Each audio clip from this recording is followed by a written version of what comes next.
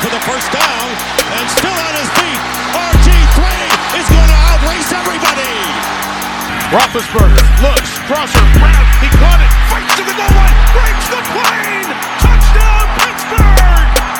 That might win them the division!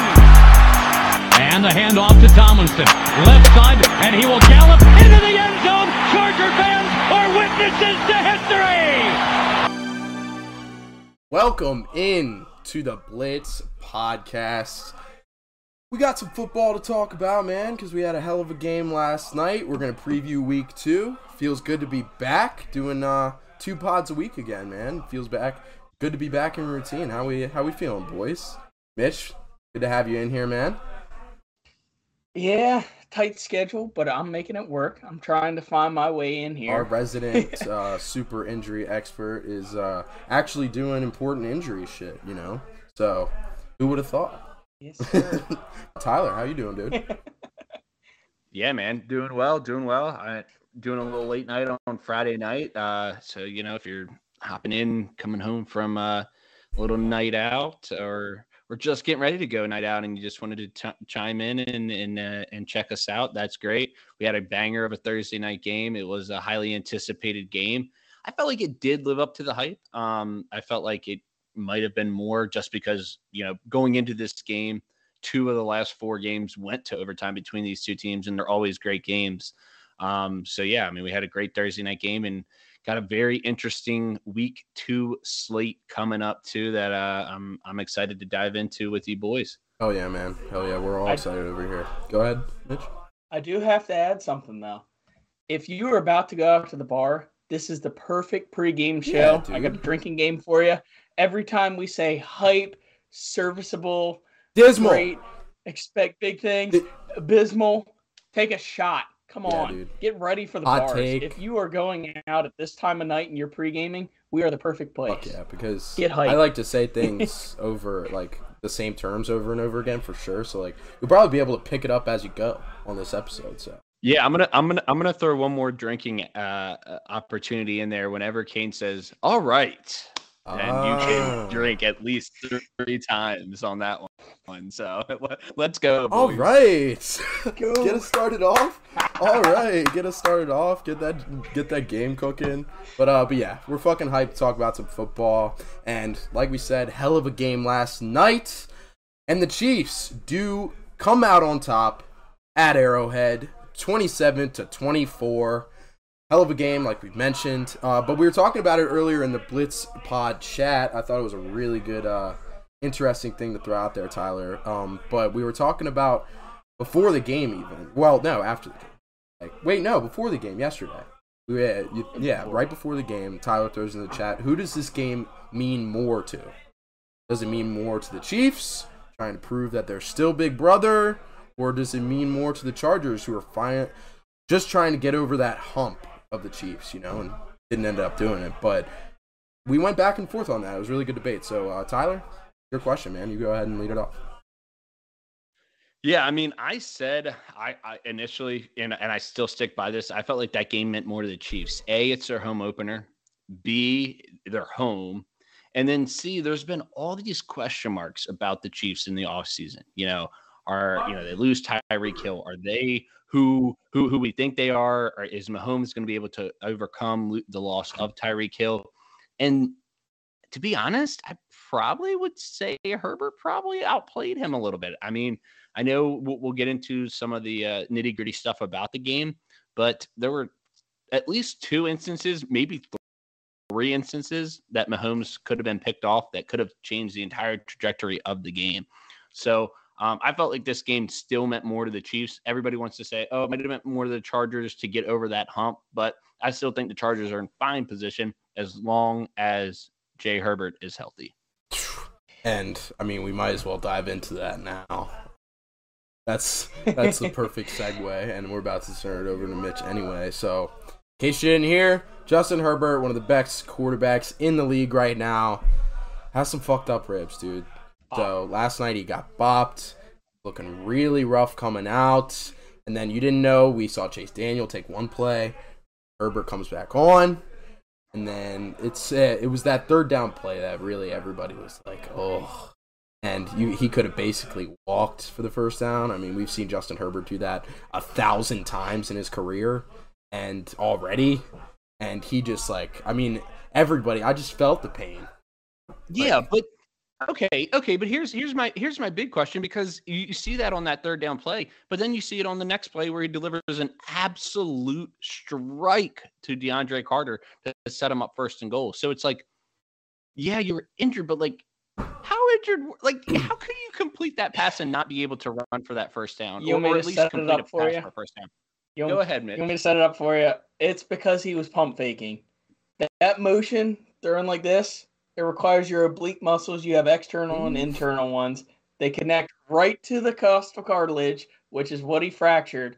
And doing that 3 or 4 times in a row, it'll make you writhe in pain if you have an injury there.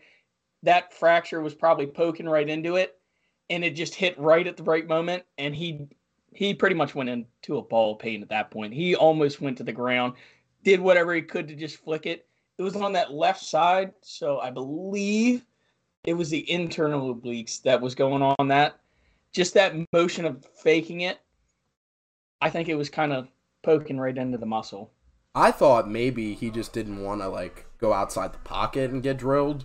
He was standing in the pocket and throwing is one thing, but, rolling outside the pocket with a chance to be drilled in the ribs when you fractured him, that's got to be a scary prospect. He had a cakewalk of 2 yards on that. He could have gone without getting hit. It's just, I think he could have walked and then sat down. I think it hit him all at once. Oh my God, this is worst pain of my life. Even though he said he fractured his femur in high school, but he didn't play through that. Obviously, he didn't try to push himself to do this motion 4 times in a row and then just curl up in a ball. Man. Fun fact, me and Justin Herbert have both fractured our femurs. Wait, no. Is that what you said? Femur?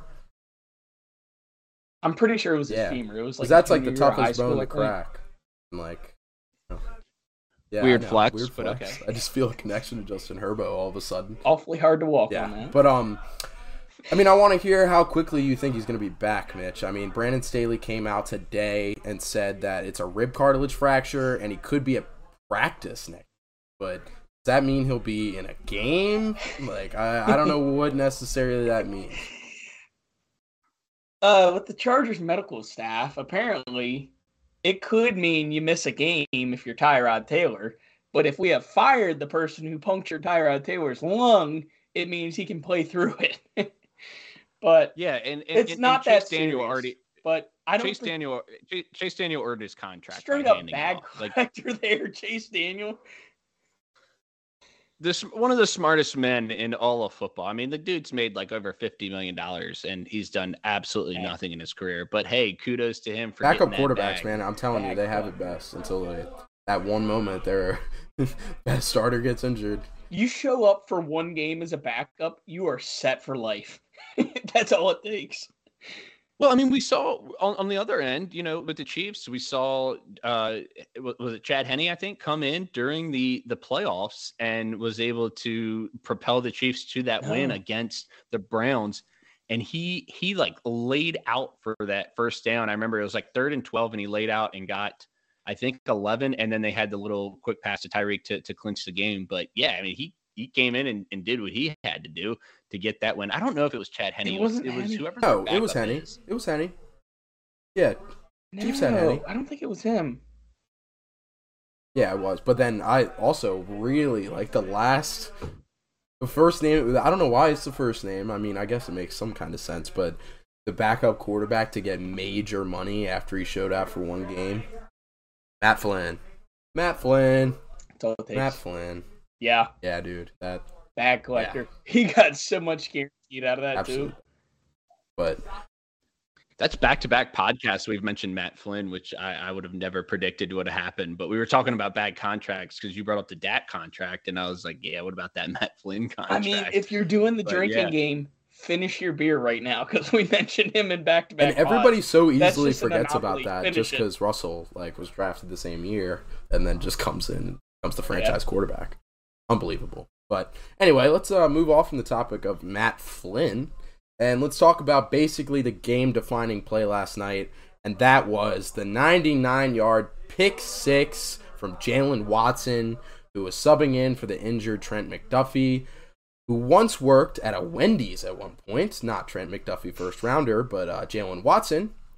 But yeah, that he turned 99-yard pick six after Gerald Everett gets the ball down there. He's so gassed. Every time a football player, they put their hands up, they're waving, they want to come off the field, they need a breather just for one play. But they were running tempo. They kept him out on the field.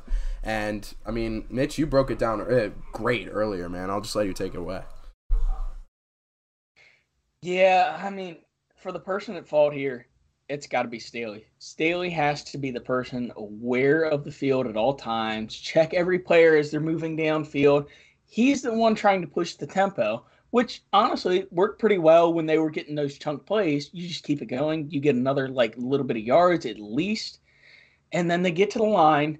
Everett's begging to be called out. Herbert is 100% taking the play call at that point. There's no way he's checking over to Everett because he has to listen to what's being said by the coordinators and stuff. And he just didn't catch it. Staley, whether it was Staley or Lombardi, someone just was not paying attention to the field at all and was trying to get a play call in. And then Herbert was not looking his way at first on Everett's pass. And that was definitely, I think it was intended to be a very short curl route because Herbert wasn't looking that way and throws it to where he should have been on a curl. And I don't think Everett had the gas in him to do a complete pivot at that point and just kind of faded out. And Watson was right there. He would have been right behind his back if he ran a curl route. It would have been a yard or two pickup. It was the correct play to make on Herbert. And Everett was just dead after he absolutely was putting the team on his back the past two passes before that. It's hard to put it on anybody but the coaching staff for not being aware of their player condition on that. It's also, that play alone makes it so hard to evaluate this game overall. Just because, it completely flipped. It goes from the Chargers driving down at the one with the lead, and then completely swings. It makes it so hard to evaluate, take anything from this game. It wasn't that much of a swing, in my opinion. It's just that Herbert ended up getting that fracture. Mahomes was honestly kept fairly in check because we kept pressure on him all night. The offensive line wasn't playing up to their par because they were probably a guaranteed top 3 offensive line coming into this year. And then you throw that pass rush at him. Mahomes was rushing every throw almost, and he just had a lot of safety net options on their routes because they don't have the Tyreek anymore where they're not expecting the deep ball except for MVS. There's one guy doing it. They kind of spread the playing field to better receivers, so there's going to be somebody open as long as you have 3 to 4 out there. Yeah, it was a tied game at that point, though. That's the big kicker is because, they're at least going to get 3, more than likely 7 there. And it was, I think, after the Chiefs had kicked a field goal to tie it up, and then the ensuing kickoff went out of bounds, which gave the Chargers, it was a touchback where the Chiefs got a personal foul penalty, which I was like, what are you doing? Cut Cook right now. That guy needs to go. He had 2 penalties on special terrible on a fair catch and on a touchback. What are you doing? But anyway, they gave the ball to the Chargers at the 40-yard line. They went right down the field after the Chiefs tied it up and had a chance, like I said, to take the lead. And then not only that, but they ended up getting the pick six, which is, that's a 14-point swing. Whether or not you want to say it wasn't that pivotal or not, it was, in my opinion, it was the deciding factor of the game. Yeah. Yeah. It was a guaranteed 3 points for us no matter what, and turned into -7. 10-point swing. Football's a game of momentum, too. The momentum was completely... For sure.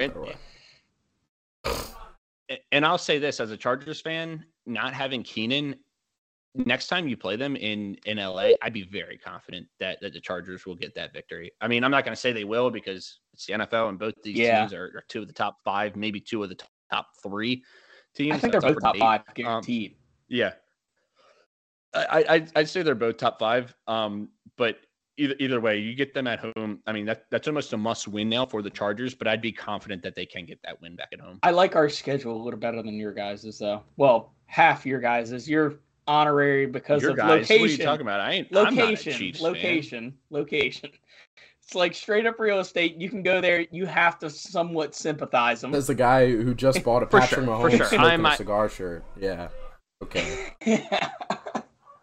Yes. I will take the title of honorary Chiefs fan for the time being. I mean, hey, my boys, Minnesota Vikings, are looking good, but over the past couple years, I've had to have another team to support. I mean, let's be real, because I was living. If you in can Lacey. go to let's the be game, honest, I had to have well. bridge teams around 2010. Around 2010, when we had the best offense and defense and didn't make the playoffs, I saw Marshawn Lynch. I'm like, boom. I'm going to halfway root for the Seahawks. I need something to inspire me through the football season. I mean, after you go to that Bills-Chiefs game, it's like, how do I not support this team in a little bit of the sense? Yeah. I mean, I got just as a fan of the fucking sport, you know, like if the stadium's that close, if the team's that good, you're going to go, and then you're you're just naturally going to develop a little. So. But you seem to be the king of transitions today. You mentioned Mike Will, him stepping up in Keenan's absence, and you got to feel great as a Chargers fan seeing that again consistently. Mike Will stepping in for Keenan and taking the job over. He has 8 catches, 113 yards, and a tud in this game. Mitch, I want to ask you, man. They just gave Mike Will a contract. How much longer is Keenan the A1 in this offense? Because Mike Williams is so clearly not as effective when Keenan Allen is in the game. Like, it's not even close. But when Mike Will's the guy, he is a number 1, top 10 overall NFL wide receiver. But, I mean, we saw it last night. I'm going to be honest. We saw it last night. He was balling out. I think Mike Will picks and chooses. I think with his injury history, like, it's only a matter of time before he gets hurt, and he kind of knows that. He just knows he's fragile, and he only shows up for the big games. I mean, you look at, like, our lesser competition, I think he's not solely why, I think he's partially why we don't show up in the easy games. Because the Chiefs games every year, except, he kind of showed up the last game we played, and when we went to overtime and Kelsey ended up killing us. But he shows up for the Chiefs. He shows up for almost all of the big games, but Keenan is almost irreplaceable at this moment because he is pretty much a heart and soul of the team. He brings everything to the sideline. He's talking to everybody. He's breaking down routes to people. Like, Josh Palmer was not known for his route running last year when he got drafted. This offseason, he said he literally watched Keenan's tape every day and texted him, was messaging him on what should I do if I see them like slightly facing this way. He was getting every breakdown he could. Palmer is not where you need to be to replace the type of player that Keenan is. We don't have that definitive route runner at this point. So I think Keenan can go a little longer. You look at guys like Larry Fitzgerald, though, where you're just like a pure tactician route runner, you can last until your mid-30s because Keenan's not known for his burner ability. Earlier in his career, he'd break off about a few 40-yarders a year, just get a massive touchdown here and there. But he has adapted perfectly, and you can't teach that route running to a rookie coming out of the draft class or anything like that. So I really don't think that he's going to be replaced quite yet. I think we can get most of Mike Will's guaranteed money out of the way by next year. So as much as Mike Will comes up clutch in big games, I think he's more likely to get cut than Keenan because Keenan is just a locker room presence. If he's not that, that's route all runner, he'll be in a couple years, though, presence. is a locker room presence. Like, he's going to be old. He's over 30 the right hill, now. He's got at least 3 to 4 years of like high tier play, the kind of play that you want for a quarterback in your prime, like Justin Herbert. Like, I mean, I would want Mike Williams as my wide receiver 1 going forward, and it wouldn't. I get it. Like, Keenan's a lock for 100 catches right now, but like, I mean, in 1 to 2 years, it's over. And this Chargers team is a win now team, you know. So like, not that Keenan's making. You got the 2 years. Not that Keenan's like a bad thing. We got the 2 years roster, before one gets cut. I'm not trying to say that Keenan's like a bad thing to have for the roster right now, but as far as as far as a wide receiver you're committing to for Herbert, gotta be Mike Will. Another Chiefs game that I was in attendance at was last year's Chiefs-Chargers game. And you talk about Mike Williams and what he's done to the Chiefs. He had 7 catches, 122 yards, and 2 touchdowns in that game. He shows up. Anytime they're in Arrowhead, Mike Williams definitely shows up. Oh my God. I was talking to one of my friends and he wasn't going to start Mike Williams. And I was like, dude, he shows up for the Chiefs. I'm in an 8-man league. Shout out to my boy Scott Sanfilippo. He had Mike Williams and did not start Mike Williams against me. He started Adam Thielen instead. And I asked him, why are you starting Adam Thielen instead of Mike Williams? But hey, I'll take it. I mean, if I'm going against him. One of my friends is swearing there's collusion in our 8-man league because our commissioner is married to someone who was just a filler. And he said, I swore at kickoff, Mike Williams wasn't in. They aren't going to watch this, I don't think. But if they watch, shout out to them. I'm going to cause some trauma in this group chat for the league. Commish mixing it up. But yeah, Mike Will absolutely balled out. But we got to talk a little bit about the guy featured in the moment featured in the graphic here, which was one of the best moments I've seen on a Thursday night game in a long time. I mean, Derwin James ended Travis Kelce's life. I mean, he picked him up by both of it. I mean, that's a full-grown Travis fucking Kelce, dude. Like, he picked him up by both of his fucking knees, and you drill him into the ground, dude. I haven't seen that since backyard football. Like, that's since Ed Reed. I mean, look at nice flat. You should keep the James at the front, Mitch. Honestly, make it clear for everybody. Mitch, for our listeners, Mitch has just decided to put on his Derwin James jersey. I had to. It was content related. For sure. The one thing I'm going to say is, and this is a trend that I think we're going to see this year, is Patrick Mahomes spreading the wealth. I think he completed a pass to 1, 2, 3, 4, 5, 6, 7, 8, 9. Nine receivers, 10 guys had targets, which begs this question. Which, outside of Travis Kelce, I know that Juju's probably going to be the answer, but which receiver do you really want in fantasy for the Chiefs? Because if this is how it's going to be all year, you can't depend on Juju as your wide receiver 2, which is probably where you drafted him, maybe wide receiver 3. So it depends on the 8, 10, 12-man league. But if you're in a 12-man league, you probably drafted Juju as your wide receiver 2, and you're not getting that production. And are you going to get that production this year? And I don't know if you're going to get it. One of these guys is going to have to step up. They're going to have to, because MVS looks like garbage. Yeah, he does not look good. He's a deep ball guy. He had MVS's biggest contribution was the phantom illegal contact call where he actually threw the safety off of him and then got the illegal contact call. Once again, that's one of those Patrick Mahomes could have been picks. 3. He had 3 would have been picks. Yeah. That's what I'm saying, and that's one of them. He literally he said after the game when he was doing the prime review at the end, he said, "I'm thankful for 3 flags calling back INTs I would have had." I was like, "Oh my God.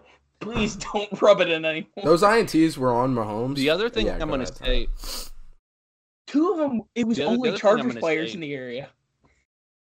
Yeah. The other thing I'm going to say is, with this Chiefs offense, the one thing I've seen over the last 2 weeks is the resurgence of Mr. Clyde Edwards. God damn it. I wanted to say it. Man. Who Kane just traded to me. Let's go. He is turning into a very reliable RB2, possibly RB1. I'm not going to give him that credit yet, but as of right now, if you drafted him as an RB2, you're very happy with the production that you've gotten from Mr. Edwards-Helaire. I mean, he didn't have a touchdown, I don't think, in this game, but 8 carries for 74 yards, and then you throw on top of that 4 catches for 44 yards. I know he had the 1 long run at the end, but still, second most catches on the team behind Travis Kelce. Very effective. Second most catches on the team. Right. So very, very effective from Edwards-Helaire. And out of the entire Chiefs offense, obviously Mahomes is going to be there and you're going to start him every week. But if there's a must start on this offense outside of Mahomes and Kelce, it's probably Clyde. I do think that Juju will be a little better than this week because you're not going to face as many 1, 2, 3 punches like the Chargers.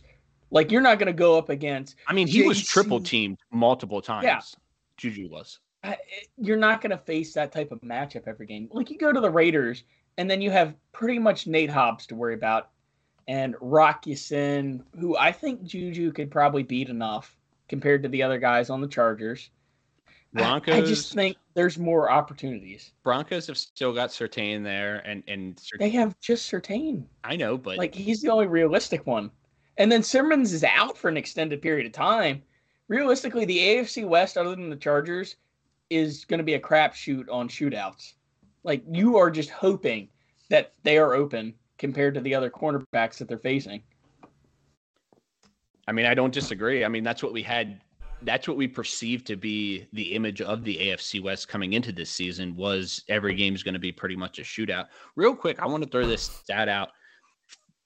When the total, and this is for all our listeners that are bettors as well, when the total is 54 or more on a Thursday night, the under is now 8-0. So if you ever see a total of 54 or more on Thursday night, probably a good idea to go ahead and pound that under. It's 8-0. I mean, it is absolutely ridiculous.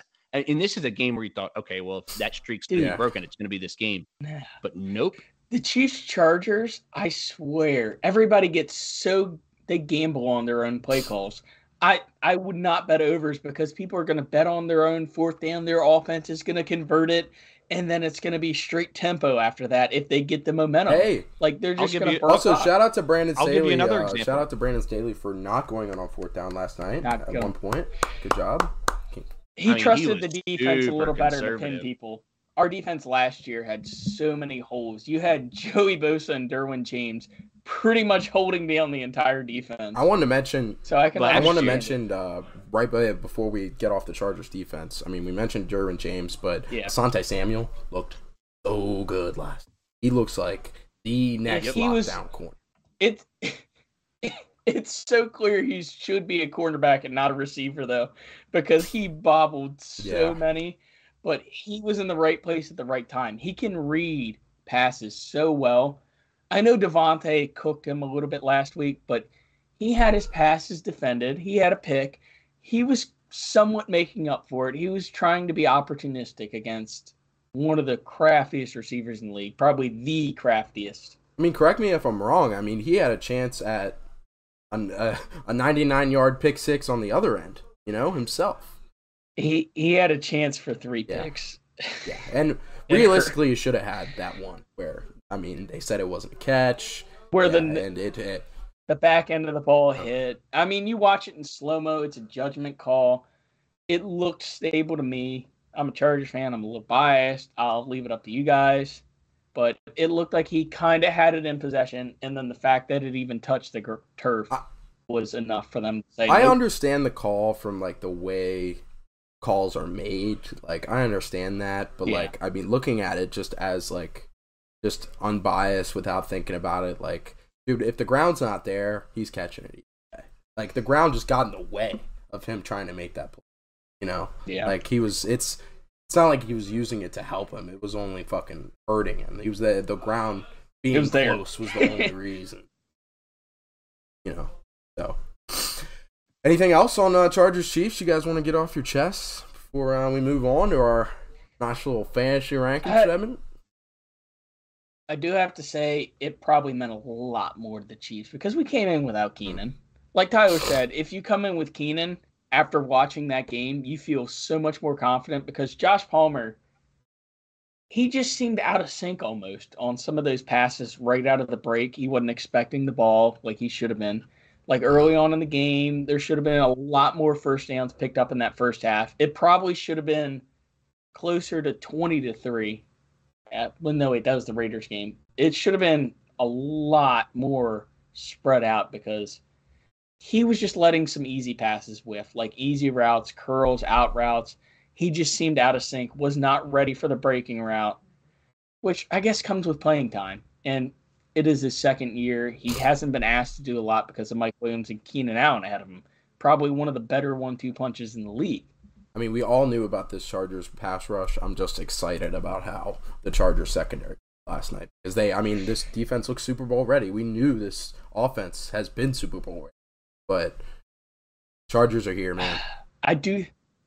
We were out on JT Woods was out. I think if he had been in instead of Nas Adderley on that play that went for 40 yards, JT Woods is purely coverage. It's safety. He would have been way more aware. But you pay J.C. Jackson, you expect him to make that play. Yeah, for sure. All right. Oh, somebody's taking a shot. Let's move on to the next segment that we got, and it's a little bit of a new one. So now every week, we're going to take turns on a position group, each of us from the Blitz pod. The 4 position groups will be using the classics: quarterback, running back, wide receiver, and tight end. And for those 4 position groups, we're each going to give you, for quarterbacks, 15, for running back and wide receivers, 30, and then tight ends, 15 as well. We're going to give you our rankings for this coming week. So instead of season long, we kind of messed around with that idea a little bit, but we're going to give you week-by-week rankings, and we're going to rotate every week per BlitzPod member, so we'll each have a chance to grade the different position groups. But I'm excited for this one. Didn't really have a whole ton of time to throw a really sexy graphic together, so you're not going to be able to see it really, but it's there. It's there. There's 30 names on there, and then you could see Tyler's too. So our heart was in it. My heart was in it. My heart was in it. We had to do it. You know. So without further ado, this was a yesterday idea. We didn't have a lot of time to put it together. We are doing it for you guys. Just listen. This shows you we're debuting it this week, and we're gonna work out the kinks next week, and then from now on as well. But this will be kind of a weekly thing. I know we always like to give our starts and sits, but I feel like the two rankings things that are better. Yeah, and I feel like the 2 things people really take away from our podcast are fantasy rankings.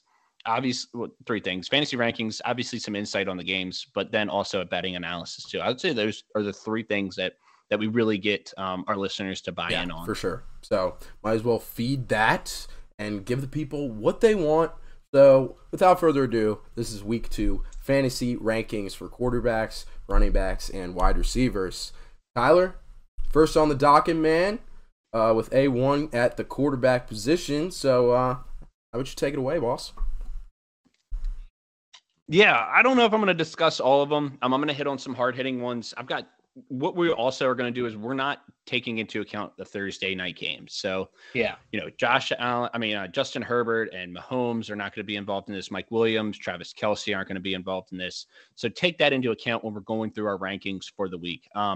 Josh Allen, number 1. I think this might be an every week thing for Josh Allen. I mean, this guy has the rushing ability. He's got an absolutely star-studded receiving core with Diggs, Gabe Davis, throw in Crowder and McKenzie. You've got Dawson Knox there too. I think Josh Allen is going to be probably number 1 every week when it comes to quarterbacks. Lamar Jackson, Kyler Murray, Rodgers, and Jalen Hurts I've got finishing out the top 5. I do have Trey Lance at number 8. I think that's something to watch this week. I think this is going to be the week where we really see who Trey Lance is. I think it's going to be all positives. I think we're going to see that this is why the 49ers drafted him 3rd overall, because they expect him to perform to the top of his ability. And we've all discussed it as, coming into the season, maybe a dark horse MVP candidate. So if he's got that ability, this is the week where he's got to show out and he's got to really ball out. I've got Brady 1 ahead of him at 7. I think the Saints defense is really good. And I think no Godwin. Julio's been on the injury report. Russell Gage has been on the injury report. Donovan Smith is now out. I mean, these are a lot of injuries right now. We'll see what Brady can do. I mean, every time you doubt Brady, he ends up doing something remarkable. So we'll see. And I know we'll hop into how he's fared against the Saints as well, since he's been with Tampa. But I have him a little bit lower than where people would normally rank him in a typical week. Burrow at 9. I've got Derek Carr and Kirk Cousins at 11 and 12. And then I've got Carson Wentz. I think that, this Philadelphia showed the cracks in this Detroit defense, albeit without Devontae Smith, because I don't know if he showed up to the game or what happened there. Jeff Okudah, maybe he's the second coming of Darrelle Revis. Who knows? But I have Carson Wentz at 13. He showed me some stuff last week. And here's an interesting little tidbit for you. Here's an interesting little betting nugget. Carson Wentz is, ready for this? Let me pull this up real quick. 5-0 against the spread in his last 5 games as a road Did I just hear somebody? I love Just the saying with fact Tua. that we have pro Wentz talk on this fucking podcast. Finally, did I hear from the mouths of babes, dude? Like, I cannot believe. I'm shocked. I'm so happy right now. No, hey, Anyway. calm your horses. I've still got him ranked at 13. So if you're in a 12-man league, you're probably not going to be starting him. If you're in a 2-quarterback league, I think he's a very good QB2 option, though. Absolutely. But at 14, I have, Tua. I know Tua had a great week last week against the Patriots and Mike McDaniel. Maybe he's the next Sean McVay. Who knows? It's one game. I'm not going to freak out too much. But I've got him at 14. The Ravens are going to be honoring Ferguson, who passed away this past offseason, and they're going to be honoring Tony Siragusa, who, if you're not familiar with him, he was a very vital part of their defense and on that defensive line when they won the Super Bowl back in 2000. That Baltimore crowd is going to be electric and hype drink. And not only that, M&T place to play in the entire country when it comes to opposing teams going into M&T. So I think Tua is going to have a pretty tough time. But yeah, like I said, I had Jared Goff at 15, and I'll pass it over to you guys. I want to hear if you guys got anybody that you think should be higher or anybody that you guys think should be lower. Yeah, Mitch, take it away, man. Yeah, I mean, if the cutout happened before this, I will reiterate it, but I think Tua Tagovailoa might actually have a great week because Marlon Humphrey, Marcus Peters, and Brandon Stevens are all somewhat question marks to even play this week for the Ravens, let alone Fuller tearing his ACL last week. That secondary, which was probably the deepest cornerback room in the league just last week, seems to have found the injury bug yet again, and they now have to guard Jalen Waddle and Tyreek Hill. I just think that backups coming in on their first week are not going to be able to guard those two, let alone Mike Gesicki or the running backs. Gesicki's done nothing, though. I mean, he was barely lining up. He was barely on the field. He had one catch. But if he's wide-ass open, someone's bound to be slipping through the cracks of that defense because there's no way guys in their first start ever are going to be able to keep up with it. But I like the Trey Lance pick at 8. He's a sneaky one. If you're feeling frisky, you can put him a lot higher. But after the last week, no one really is. But I think Seattle might be deceiving people right now because they're playing the quarterback they've had for the last freaking decade. There was a video that went out of Tyler Lockett literally giving out the hand signals of Russ. He said, "This is a go route." And he was telling the defense that. It was Tariq Woolen. He told Tariq Woolen, "You see him do this, it's a go route." They literally knew what he was going to be doing because anytime he has to make an audible, they know what it's going to be because Russ did not change anything. Nope. My thoughts on your list, Tyler. Personally, I'd put Brady a little lower. I know you said like usually on a Brady week he'd be higher. Honestly, I think this year he's gonna be right around the 7 to 8 range for me, like towards the bottom half of the top 10 for sure every single week. And then this week, I mean, I'd put guys like I'd start with Derek Carr. I'd put Derek Carr ahead of Brady this week. I mean, you're playing a Cardinals defense that just let up 5 tuds to the Mahomes, like I like that a lot for Carr. Might put Stafford. I'd put Burrow over Brady, but Brady that high for me, it just scared because I mean I did a little research on the. I mean, obviously, fucking he struggles against the Saints, and I mean I'll throw the stats out later, but it just as I looked at him again, I think that's phew, that is just fucking horrendous. And I think that's why I might have had him where I had him is because Tom Brady listens to that shit. Anything he can get to motivate him and fuel him at the age of, what is he, 44, 45 years old right now?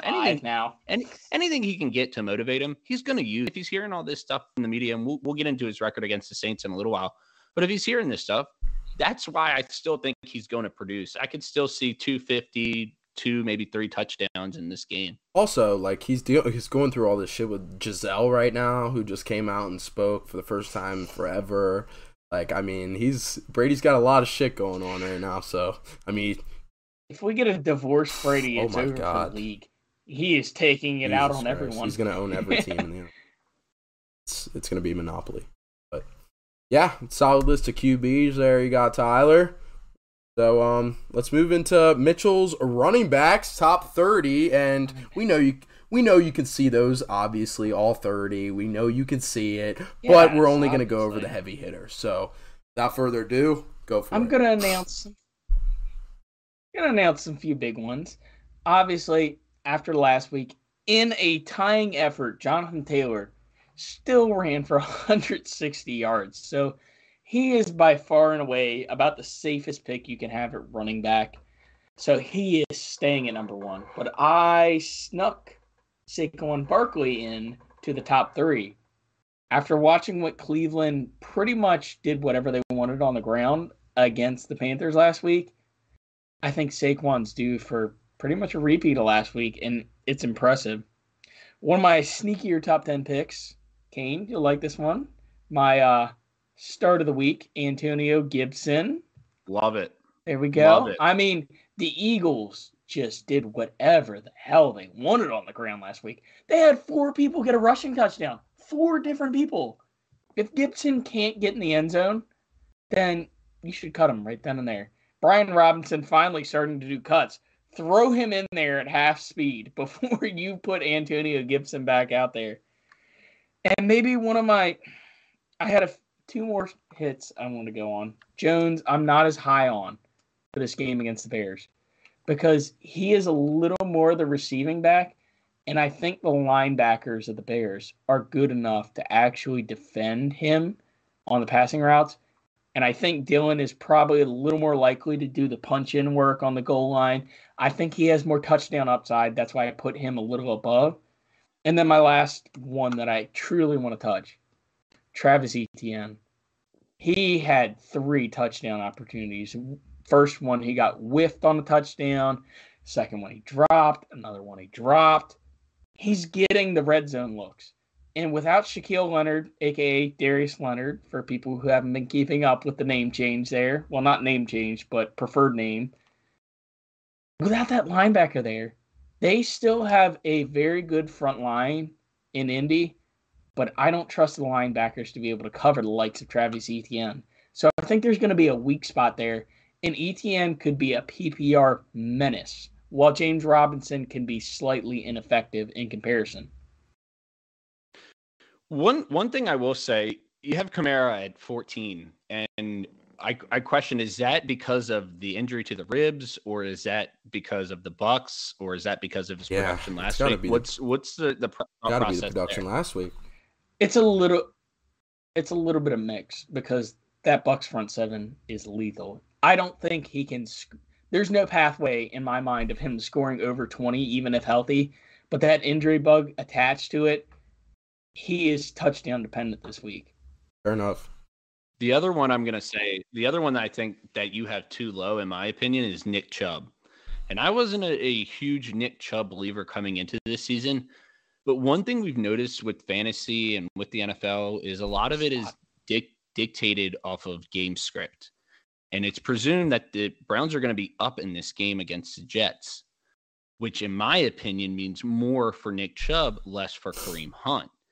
I personally think Nick Chubb is a top 8, maybe even top 5 running back this week, just because of the game script and because of what he's going to have, what opportunity he's going to have this week. So I'm interested to hear I can your get thoughts on with that. Like, I mean, I'll throw my thoughts on it real quick. I mean, I can get with that, but Kareem Hunt had a really good week last week. Right, but do you think Kareem Hunt's going to duplicate that? I don't think he'll duplicate and it, Nick but Chubb had I think he's just going to get just as much work every week. I mean, it's going to be Kareem Hunt in the pass game, Nick Chubb in the run game. But, I mean, with your point, I mean, it makes sense. They're going to be behind. Chubb's going to be running. Sure. The other guy, I'll let Mitch hit his point real quick before I give one more take from your rankings. My worry about that was it's such an obvious game plan, though. Like, to touch back on game plan, do you actually think Jacoby Brissett is going to throw to just Amari Cooper, who's going to be locked up by Sauce Gardner? That front 7 is going to be loaded. Like, they're probably going to throw 8-man boxes against them, honestly, because it's so obvious that they're running almost every play. They have Amari Cooper. They have Donovan Peoples-Jones. They have David Njoku. And almost pretty much all of them put up just shit numbers last week. They couldn't find anything. They had, Schwartz got a wide receiver reverse, and that's about as effective as he got. But it's so clear right now that they're running. I feel like Kareem Hunt, if he leaks out on like a play action, he can sneak out a few things. But they're not looking to Chubb on those pass routes on play actions. I'm just kind of worried that it's such an obvious game plan that they're going to compensate so much for the run game. Yeah, but at the same time, I feel like no matter what the game plan is, if you're up, the game script's going to dictate that. And once again, back to I think we're talking about the opportunities that are going to be there. I just see so many opportunities for Nick Chubb either to get in the end zone or to rack up yards. I mean, 20 to 25 carries is not out of the realm, in my opinion, in this game for Nick Chubb. Fair enough. Oh, yeah.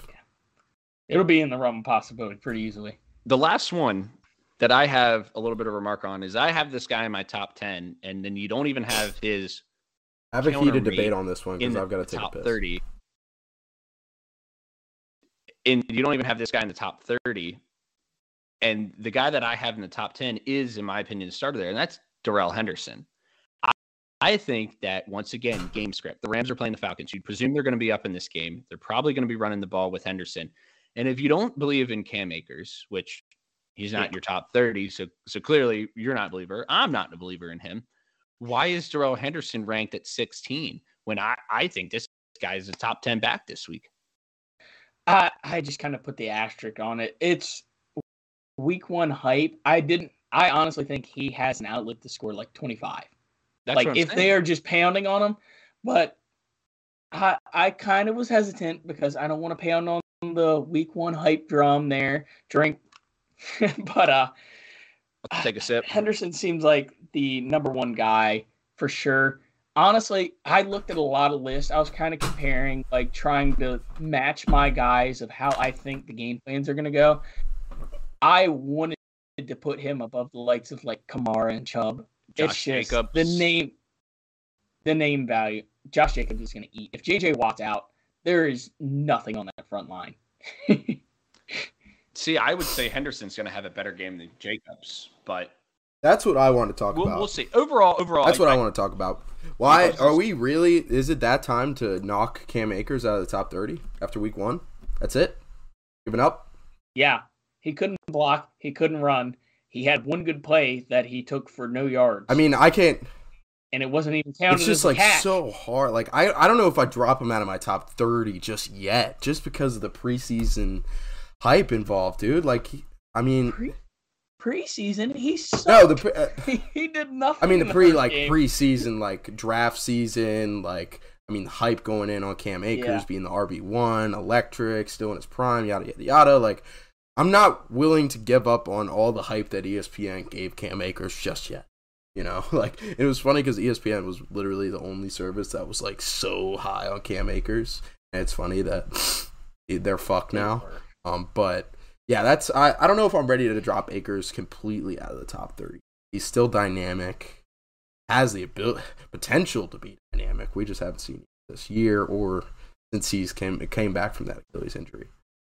Also, yeah, go ahead, Tyler. Also have one other question is in regards with Seattle. Is Kenneth Walker back this week? I read some stuff that I believe he is going to be back this week, and I know you have Penny at 29, just cracking the top 30. Who do you think, legitimately, who do you think has a better game, Penny or Walker? Gotta be Penny. In that game against the 49ers? That's the question. I think that they are going to slowly work Walker back in because he has missed a month. I'm not confident in either to actually produce against the 49ers, which is why I have Penny so low. But I think Penny's going to get more of the work as Walker kind of finds his stride back in the offense as he's missed this much time. Yeah, for sure. Yeah, honestly, that's my bad because I was on mute when I said we were back live. So that's just bad pod member etiquette from me, dude. But yeah, let's move on to my wide receivers now, shall we? I'm kind of excited to unload my first rankings of the year, bro. It'll be a good time. But all right, I've got 30 here, but just as the other dudes did, I'm just gonna list off some of the heavy hitters. At number 1, I have J. Jeff coming in, playing the Eagles this week. And I know there might be some better matchups with Cooper Kupp, Vontae Adams, even maybe Jamar Chase. But I think Justin Jefferson, after last week, has locked himself in for me personally as, unless it's a terrible, terrible matchup, the best wide receiver in fantasy week in and week out. So going down to number 4, we got Deebo Samuel coming in. First week with a real Trey Lance, not the Mud Bowl. They'll actually be throwing the football in this game. And Deebo, we learned that he's still going to be the wide back. He's still going to be not primarily, but he's going to be featured heavily in that wide back role as we saw in the Chicago game. He's still a dog, so I put him at 4. I got Michael Pittman Jr. coming in at 6, which is pretty high. He is questionable for this game, so obviously don't start him if he's not going to play. But if he's going to play, dude, yeah. I mean, this guy really looked like what he was built up to be in week 1. Like, he is the target in Indianapolis, and he is the guy catching the football from Matt Ryan. The singular. That's it. And no Pierce this week, so it really is just going to be Michael Pittman. Don't have really too bad of a matchup with Jacksonville. I mean, Terry burned him in the soft cover too all game last game, even though didn't really get the ball. He was open most of the game, but didn't really get the ball. I digress. But yeah, I love Michael Pittman this week, putting him at 6. I put Tyreek Hill at 9. That's lower than a lot of people.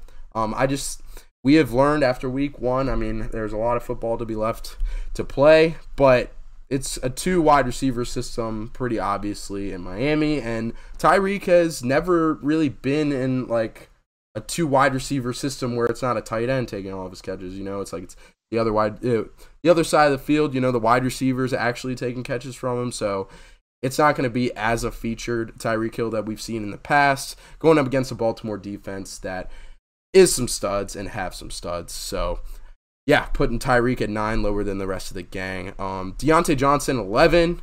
He's playing New England. New England looked dog shit last week. And Deontay Johnson, it was thought that George Pickens might even be the number 1 receiver this year over all the wide receivers that the Steelers have already. But reality has been restored. Deontay Johnson looked like the wide receiver 1 last week. And if he can continue, I mean, he's been that in Pittsburgh for 3 or 4 years now. Why can't he keep it up with Mitchell Trubisky? Coming in at 13, higher than most people, I got Gabe Davis playing Tennessee this week. He had an awesome game, despite Stephon Diggs having a really nice game for himself as well last week on Thursday Football. So I think going into this year, we thought Jamar Chase and T. Higgins was going to be the wide receiver duo that maybe both end up in the top 10, but I think it might be Gabe Davis and Stephon ending up in the top 10 this year as a wide receiver duo. Going down the list farther, I got Mike Evans at 17, which is lower than most people just because the Marshawn Lattimore matchup does not bode well for Mike Evans. Also got CD lower than most people. He is the option for the Cowboys offense right now. I mean, he got double-digit targets but only 2 catches last week, so they're trying to give him the ball. It's just like I love the targets, but if you can't actually end up with the ball in your hands, I mean, that's a problem. Going down the list, I got Jalen Waddle at 21. He really looks like he's going to thrive. I thought Tyreek was going to take a lot away from Jalen Waddle this year, but it looks like both of them will be able to have fantasy success. I've got Amon-Ra St. Brown coming in at 24, lower than most people just because, I mean, he was a wide receiver 1 last year when they desperately needed a wide receiver 1 to come out of the woodwork, and he did. But they paid DJ Chark. He had a really nice game in week 1. So I think St. Brown this year, definitely not the capital where you drafted him at, in my opinion. Then Rashad Bateman, he had a really good game last week. I put him at 27.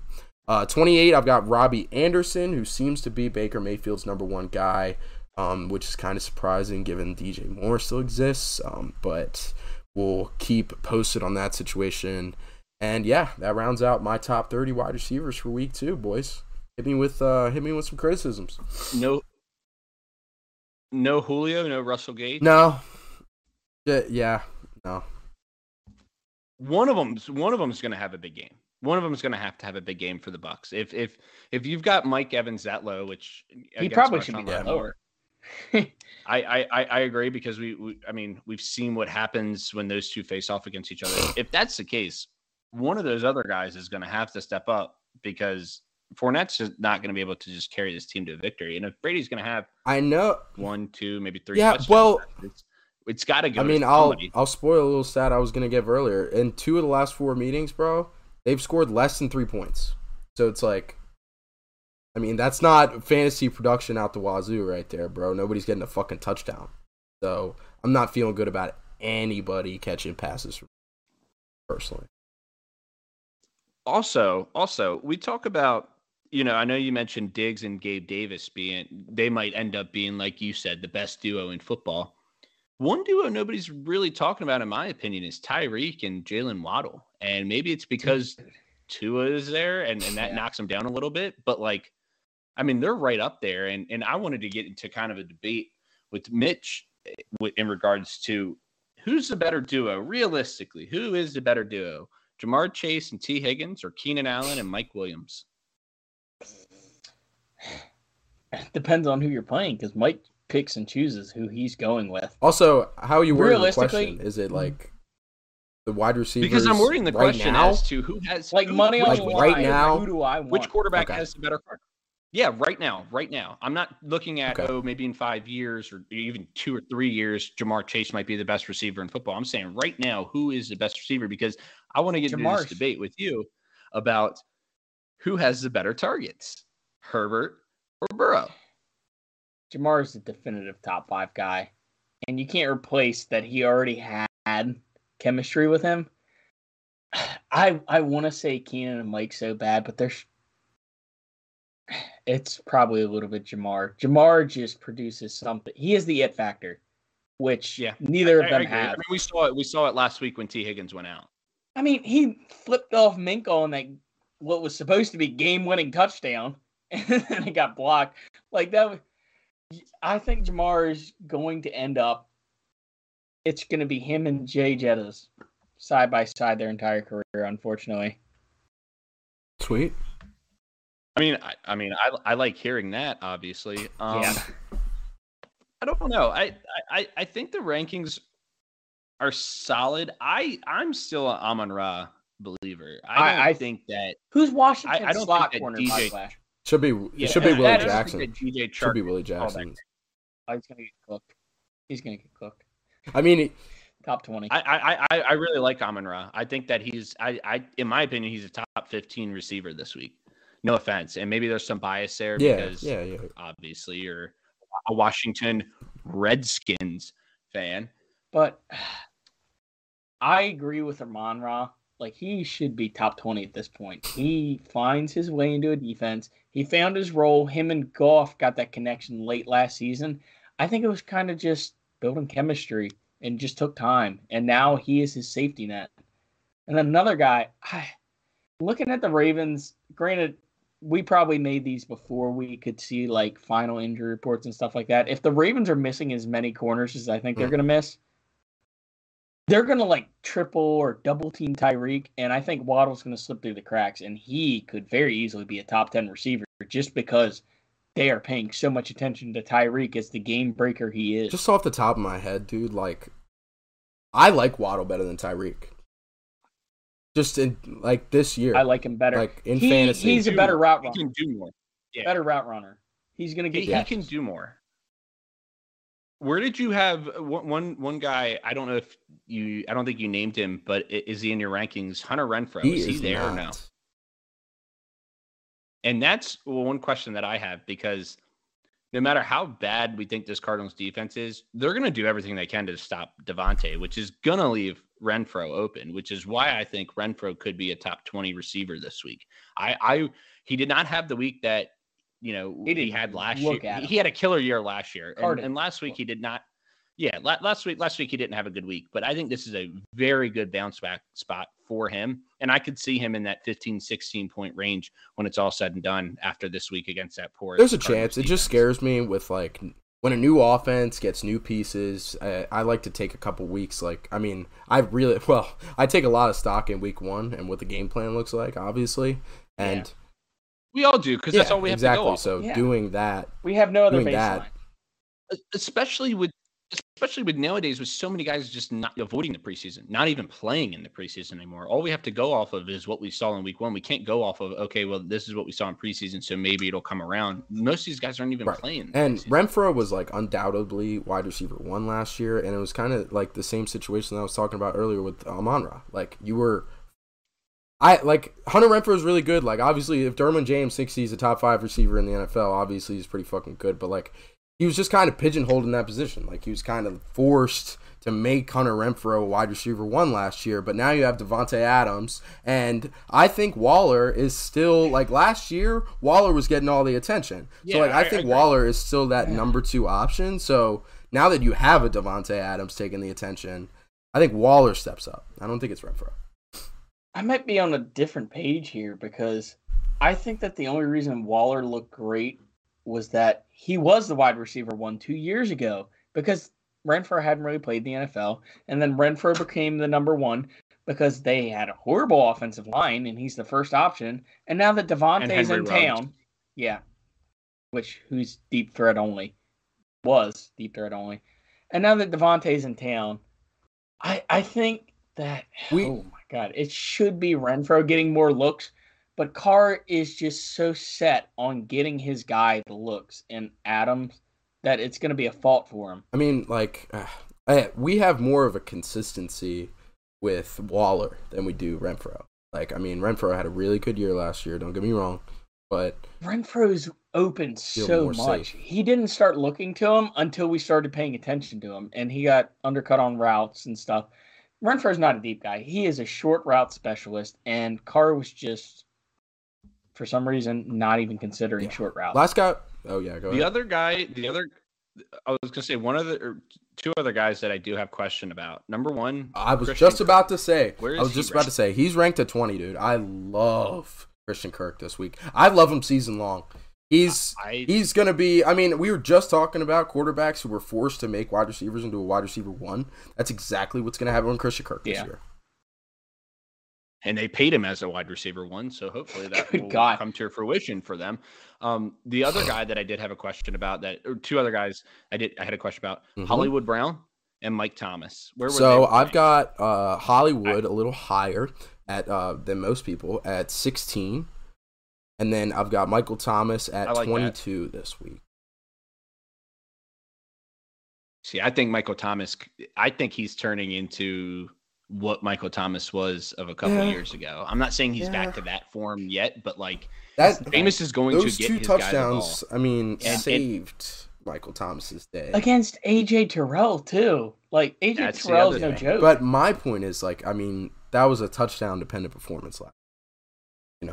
So sure, but at the same time, he whenever they got into the red zone, Jameis was like, all right, who am I going to go to? I know who I got to go to. I know who I got to get the ball to. I know who's going to catch the ball, and that is Mike Thomas. So as much as you want to say it's a touchdown-dependent performance, I can say the same thing about Rashad Bateman. He would have been nothing without the 1 touchdown that he had last week. Could almost make the argument for Gabe Davis. I know he had 88 yards. Yeah, and but Bateman also had a decent pretty big yards touchdown. On a big touchdown. Bateman had a big touchdown, but Thomas came right up against the goal line. I just think. And if it's not Mike Thomas and you have Mike Thomas at low, where's Jarvis Landry? Dude, Jarvis, I'm not ready to buy in on Jarvis yet. We'll talk about. See, I am. I think he's a safe PPR guy. I think he's a top 25 guy in my opinion. Olave's gonna keep getting better, and eventually Olave's gonna be a midseason guy. Like right, exactly. You have to build chemistry. You aren't accustomed to an NFL offense yet. It takes a little bit of leeway, like just getting used to the logistics and preparation and everything before you can actually be effective. And not only that, but like this is a guy that he's coming home. Like he came home and he's playing in his first home game and legit home game. He's from Louisiana. He went to LSU. Like this is a guy that I think needed a new situation and he got it and he's thriving. And maybe he's kind of like what we talked about with Larry Fitzgerald. Maybe he's that guy that just plays till he's 34, 35, 36 years old and he just continues to put up the numbers because we saw it last week and albeit against a pretty porous Falcons secondary outside of AJ Terrell. But still, I gotta like him. Yeah, and Casey Hayward is there. I forgot about that. Yeah, so I really like what I saw from Jarvis Landry, that I think he's worthy of a top 25 start this year. Yeah, and I think I'm like subconsciously taking a lot of stock more in how bad Baker was than how like bad Jarvis was. You know, like just Baker just couldn't get him the ball. So it's like I have this thought that Jarvis. Yeah, nobody wanted to rank Odell high either. Exactly. But if you end up in a new situation, I just need to come to that realization. The other one that, real quick, last one that I'll touch on this is Allen Robinson. No, Allen Robinson in top 30. He made it in at 29, barely squeaks. If he's going to do something, and once again, back to this Falcons defense, AJ Terrell's probably going to be on him because Cooper Kupp's probably going to be in the slot more. But if he's going to do something, I mean, this is it. You've got to produce, because if you put up goose eggs back-to-back weeks, we've got some issues with Mr. Robinson. So I agree with him right now, tentatively still being in that top 30. I agree with what you had him at about 29. But, man, this is it. This is a maker. You don't normally say week 2 is a make-or-break week, but, man, this is a make-or-break week for Allen Robinson. I mean, make-or-break week, we were just talking about Cam Akers. You know, like, I mean – that's another guy who could have slipped. The whole Rams That's offense. Another guy who could have slipped into the top 30, like Allen Robinson of RBs, you know. But, like, if it's it's just we saw it so bad in week 1 that the overreaction, underreaction is going stupid right now. But, yeah, I like it. I like the rankings we put together, boys. Go ahead and use if you can manage to read the names on the screen or – just play back some of our favorite guys, you know, go for it. But we'll make this available to everybody for sure in more accessible format. So, all right. Well, we're gonna get into some previews of some games and some game picks here soon. It is about that time, my friend. So, let's do it. I'm hype. Man. Let's move on from the fantasy rankings and head into the headliner games for this week. And this year we're rolling with, we like to try different shit out here at the Blitz Pod. But this year we're going to try something a little different to start the year. Each of us, instead of, all of us collectively picking the headliner games and then reading off our picks for the rest of the games for the week, we're going to each pick one headliner that we like for the week. And we're going to throw out some things to watch in that game.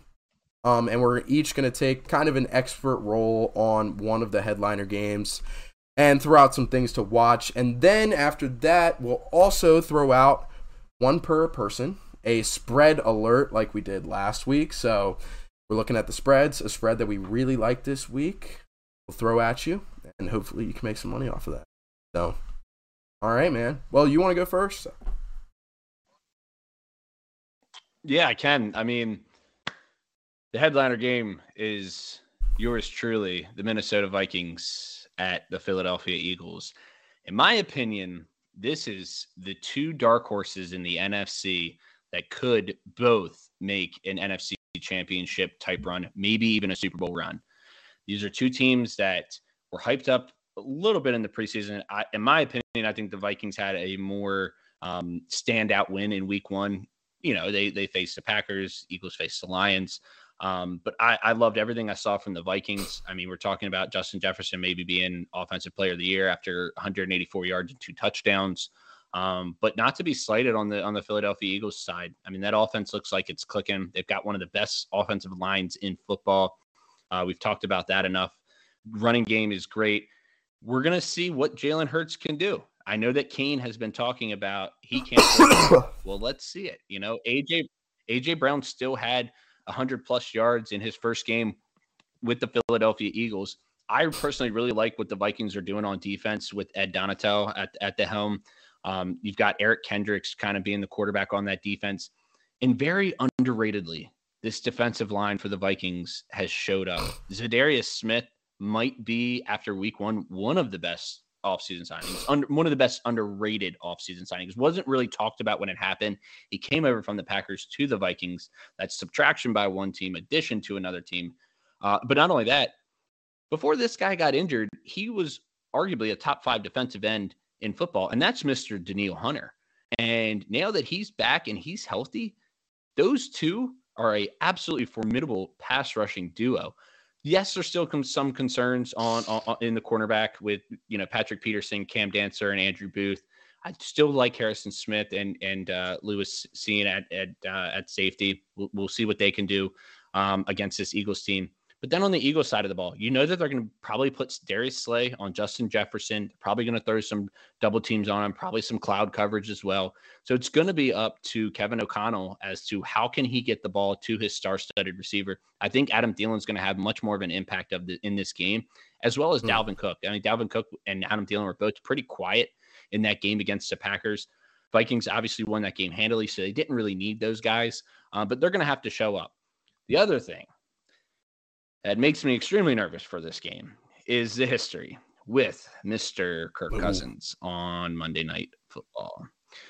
If you haven't paid attention, Kirk Cousins is 2-9 straight up and against the spread on Monday Night Football. But those 2 wins are in his last 2 Monday night games. I will say this as well. The Vikings since 2010 are 0-7 against the spread as an underdog on Monday night. So history does not sit well with the Vikings in this game. I think this is going to be a game that kind of dictates who is going to be that top tier dark horse when it comes to the NFC Championship game. It's going to be an absolutely incredible game. If you got a chance Monday night, I know that the Bills and Titans are also playing, but in my opinion, this is the marquee game, not only a Monday night. In my opinion, I think it's the marquee game of this week. You've got 2 1-0 teams, 2 up-and-coming teams, 2 star-studded wide receivers. And it's also, as a Vikings fan, we've still got bad blood from 2017 with the NFC Championship game when the Vikings went up 7-0 and the Eagles rolled off 38 straight points to win 38-7. So that's still in the back of every Vikings fan mind. And I've been talking some shit to my Eagles fans this week. Absolutely. Why wouldn't I? I mean, the Vikings look great after week 1. I have all the confidence in the world right now. Maybe I'll come back down to earth after this week. But for right now, I'm going to talk my shit. I think this is the real deal with these Vikings. I think we found our coach. And everybody wants, when I say Justin Jefferson is the best receiver in football, I always get the rebuttal of, oh, well, Cooper Kupp's still better than him. Cooper Kupp with Kevin O'Connell was that good. Justin Jefferson is way more athletic and a better pure wide receiver than Cooper Kupp is. And guess who his head coach is now? Mr. Kevin O'Connell. I think that he is the best receiver in football. I don't think I'm going to shy away from that. And I think that the Vikings are going to come out victorious in this game. I'm biased. You can call it what you want. But until this team shows flaws, I have no reason to There's no reason not to call that a headliner game or game of the week outside of what we just saw yesterday night. I mean, this is... Yeah, after week 1, these are 2 teams that are, after week 1, slated to win the division. I mean, and I've seen multiple people, whether it's on TikTok, Instagram, Twitter, whatever it might be, ranking the Vikings in the top 5, and some are ranking the Eagles in the top 5. So both teams are probably consensus top 10 teams at this point in the season after week 1. And this is going to be an absolute showdown. This is the type of game that when we get to January, we're going to look back on. And if one of these teams has a 1-game lead over the other, whether that be for the 2 or the 3 seed or the 1 or the 2 seed or maybe a wild card berth or whatever it might be, this is going to be that game that both fan bases are going to look back on and be like, damn, I'm glad we won that game, or shit, if we'd won that game, then maybe we'd be ahead or maybe we'd be in the playoffs or something of that sort. This is an absolutely crucial game at this point in the season. And I know it's only week 2, but this could dictate, the rest of the season for whoever wins this game, in my opinion. So, I mean, it only makes sense for the other 2 pod members to pick on that game as well. So you got Vikings. I've got Vikings. You got me fucking fired up. I'm ready to rock. Got him ready to run into battle with dude, him. I'm 100% in. Let's go. Fucking go. Mitch, who you got? Still taking the Eagles, though. Yeah, I mean, the home field advantage, and the home field advantage, the link is always a tough place to play. I mean, there's no shying away from that. And like I said, in the back of his mind, Kirk Cousins is going to be thinking Monday night. Exactly. And until we get over that hump and that hurdle, it's going to be it's going to be the storyline of every Monday night football game the Vikings play. He won his last two. The last one was what? That stinker against the Bears. Against the Bears. The worst Monday Night Football game I've ever seen in my life. That was horrible. Win is a win. Win is a win. Also, the coach was Mike Zimmer. Yeah. So That was We don't so bad. the name that shall not I be will spoken. say though, You shall not be named. Zimmer. I will say, I think Adams has not shied away enough yet to not be considered the number one true receiver, just because he has the resume right now. If Jefferson can keep this up throughout the year, yeah, he's probably number one because you're thinking prospective, you're thinking the rest of his career. But Adams still showed up week one, and he was the number one coming into the year. Fantasy-wise, Cooper Kupp, you just take him because you know you're going to get 5 catches no matter what out of him. also, the other question that I have is, if you're Kwesi Adolfo-Mensah, how long do you start thinking about this contract for Jefferson? Today. Drop it now before the market's today. too high. I'm already drafting up Jamar Chase's you take contract. The $20 million that, I'm already. You take the $20 million that AJ and them are making. That's a steal for Jefferson. You throw it on the table right now. $21 million a year, pretty much. Money is going like multiple. The contracts are multiplying at an unprecedented rate right now. I mean, that's easy to say because obviously they always do, but it's doubling and doubling. It's the market is constantly being reset. Exactly. Whether it's quarterbacks, whether it's receivers, it doesn't matter what it is. Now more than ever. Now more than ever. It's constantly being reset. Oh, absolutely. Every year we're hearing so and so is the highest paid, so and so is the highest paid, so and so is the highest paid, and it's going to continue. And yeah, I'm with Mitch on that. You know, you throw out. I would even say you throw out $25 million a year right now to him and say, here you go, take it or leave. I mean, you just add a little more guaranteed than what AJ's got. Boom, just throw it on the table. I mean, you take that risk if it's this kind of talent. You want to beat the curve. Just throw the guaranteed out there, give them less per year, and hope you look like bandits when you get out of this 5 or 4 years, however much they get. I was talking about it. I was going to say, who has the better game, Jefferson or AJ Brown? Because Jefferson. I would argue that the Eagles cornerbacks are better, and the Eagles secondary is probably. I think everything's going to be diverted. Yeah, I can't bet against him. That's my problem. I'm not going to bet against Jeff after that. I'm going to feel risky and just say AJ because I took the Eagles. I feel like they're going to find that difference maker, and if they get the difference maker, it's got to be AJ Brown, the guy you just traded for and paid all that money. You were going to put it in his hands with the game on the line, and I think that the Vikings corners are not quite up to par with what the Eagles have. Patrick Peterson has come a long way down. Once one of the best corners in the Cam league, Dantzler is not now getting sauced by Christian Watson. Yeah.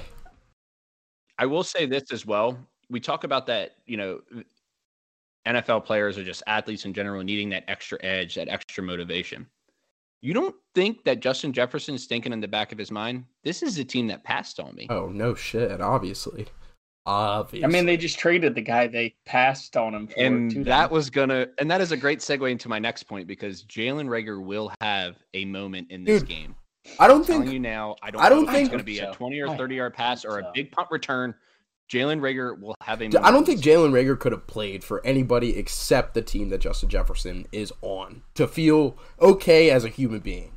Like, because if you're on any other team, it's going to be the same fucking Reagor Jefferson. Like, you had to go and play with the guy, like, to avoid any more slander. Honestly, well done, Jalen Reagor, for getting out of that. That's interesting. If you can't beat him, join him, bro. Fuck it.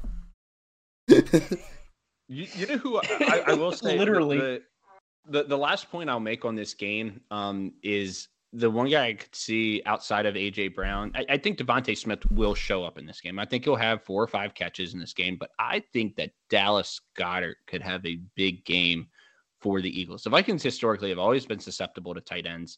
Tunyon, I think, had like 3 catches for 55 yards or something like that last week, maybe 35 yards, can't remember. But I really think that Goddard is going to show up in this game, and he could have 5-6 catches for 70, 80 yards, maybe a touch as well. So don't sleep on Dallas Goddard this week. If you've got him and you're debating on starting him, I absolutely would be starting him. I think that Dallas Goddard is talented enough to be a top 4 fantasy if Jalen Hurts can throw him the football in the end zone, which he hasn't done so far. That's a bold take. That's a hot Top take. 4? That is spicy. I thought I'd just sprinkle that in there, all subtle. I mean, half of the spots are taken up between Andrews and Kelsey already. And then you got Waller. If Kittle ever plays, Waller's iffy. You don't know about Waller. You don't know about Kittle. Pitts is probably going to be in the top 4. But, I mean, battling it out for that. Maybe. Gerald Everett's looking like it. I mean, he was put the team on his back for periods of the game last night. I will say, to Kane's point, though, there's the two-headed monster with Kelsey and Andrews. And after that, it is kind of up for grabs. Always been up for grabs. Kittle's injury, like you said, and Hawkinson's still there, and you've got Waller, Goddard. Once you get to Hawkinson, it's like, dude, Goddard could easily finish above Hawkinson. Where the hell do I go from here? Hayden Hurst could have a sneaky year. He had a lot of catches. Hayden Hurst, top 4 tight end. You heard it here first. Not top 5, top 10. I'm leaning to that. All right, well. But yeah, Skol Vikes. Yeah, Skol Vikes. I'm rocking with the Vikes too. I'm gonna go ahead with my headliner game now, and that's gonna be, we've talked about it a bunch so far, and it's gonna be the Buccaneers at the Saints in the 1:00 window. The spread for this one is Tampa Bay -2.5, and I have to take the Saints in this one, dude. I mean, the Saints have been, if Brady has ever had a bugaboo besides Eli Manning in his career, it's the New Orleans Saints now.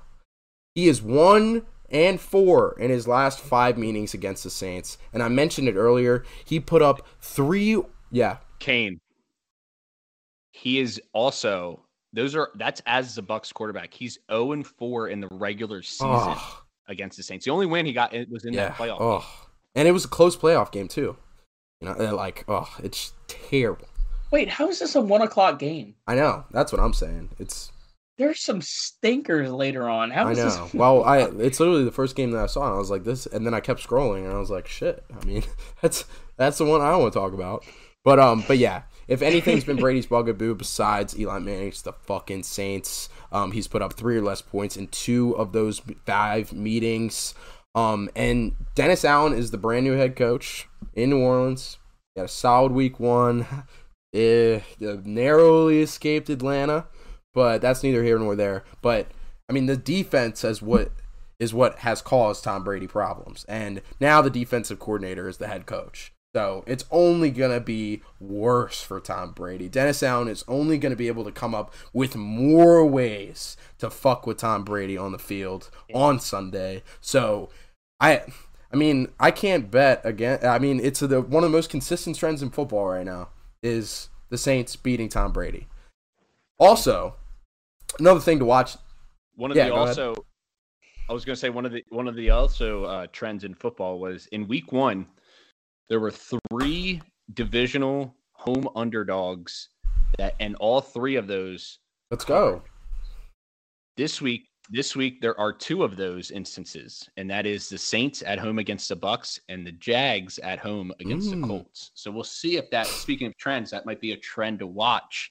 And I know we'll get into our spread alert picks a little later, hint, but that bodes well for you with that Saints pick. For sure. Also, next thing to watch in this game, we get it every year. It's the Mike Evans versus Marshawn Lattimore wide receiver cornerback matchup. It's probably now the most hyped. I mean, Jalen Ramsey versus who is the next best? This is the most storied one, I feel like. I mean, just wait for Ramsey to play anybody good and then see how he matches up, because he's been the best since the year they went to the AFC Championship. Yeah. You just anticipate him playing anybody. Stephon Diggs. Diggs has had 1 game against him out of 5. Granted, Ramsey got cooked. He gave up a perfect passer rating on Thursday. Good Lord. I think Josh Allen might be more of a rival against Jalen Ramsey than fucking Stephon Diggs against Jalen Ramsey. Literally, bucking his helmet. Because he showed up the other game they played against him, too. Like, after he trashed Josh Allen, Ramsey Dude, I've never seen a quarterback sprint so fast to get to the other end of the field where the touchdown was scored just to scream in the defender's face. Like, Josh Allen, he was like, ah! Like, and, dude, 6'6", massive Josh Allen, and Jalen Ramsey's pretty small in comparison to Josh Allen. So that made me smile. But anyway, Mike Evans, Marshawn Lattimore, one of the most storied cornerback wide receiver matchups that we got in the league right now. And it makes it even more intriguing because there will be no Chris Godwin in this game after the injury last week. So it's really going to come down to how effective Mike Evans can be against Marshawn Lattimore. In the past two meetings, trying to keep it more recent from last season, on December 19th, he had 14 yards, and at the end of October, he had 48 yards and a TUD. So put up a decent performance, but then put up a real stinker the last time we played him. So that'll be interesting to watch. And then the last thing to watch in this game for me is who's going to emerge as the guy for this New Orleans offense / receiving core. You know, like Jameis, he looked good in his debut, and he looked really good to start the year last year before he tore his ACL. So Jameis Winston can provide a receiver with a really nice season. But there's a lot of options here, dude. I mean, we were just talking about it before. Jarvis Landry, he had an amazing game. 7 catches, 114 yards.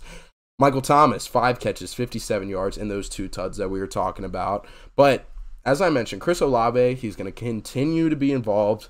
He's really talented. He's a first-round wide receiver that they traded up to get.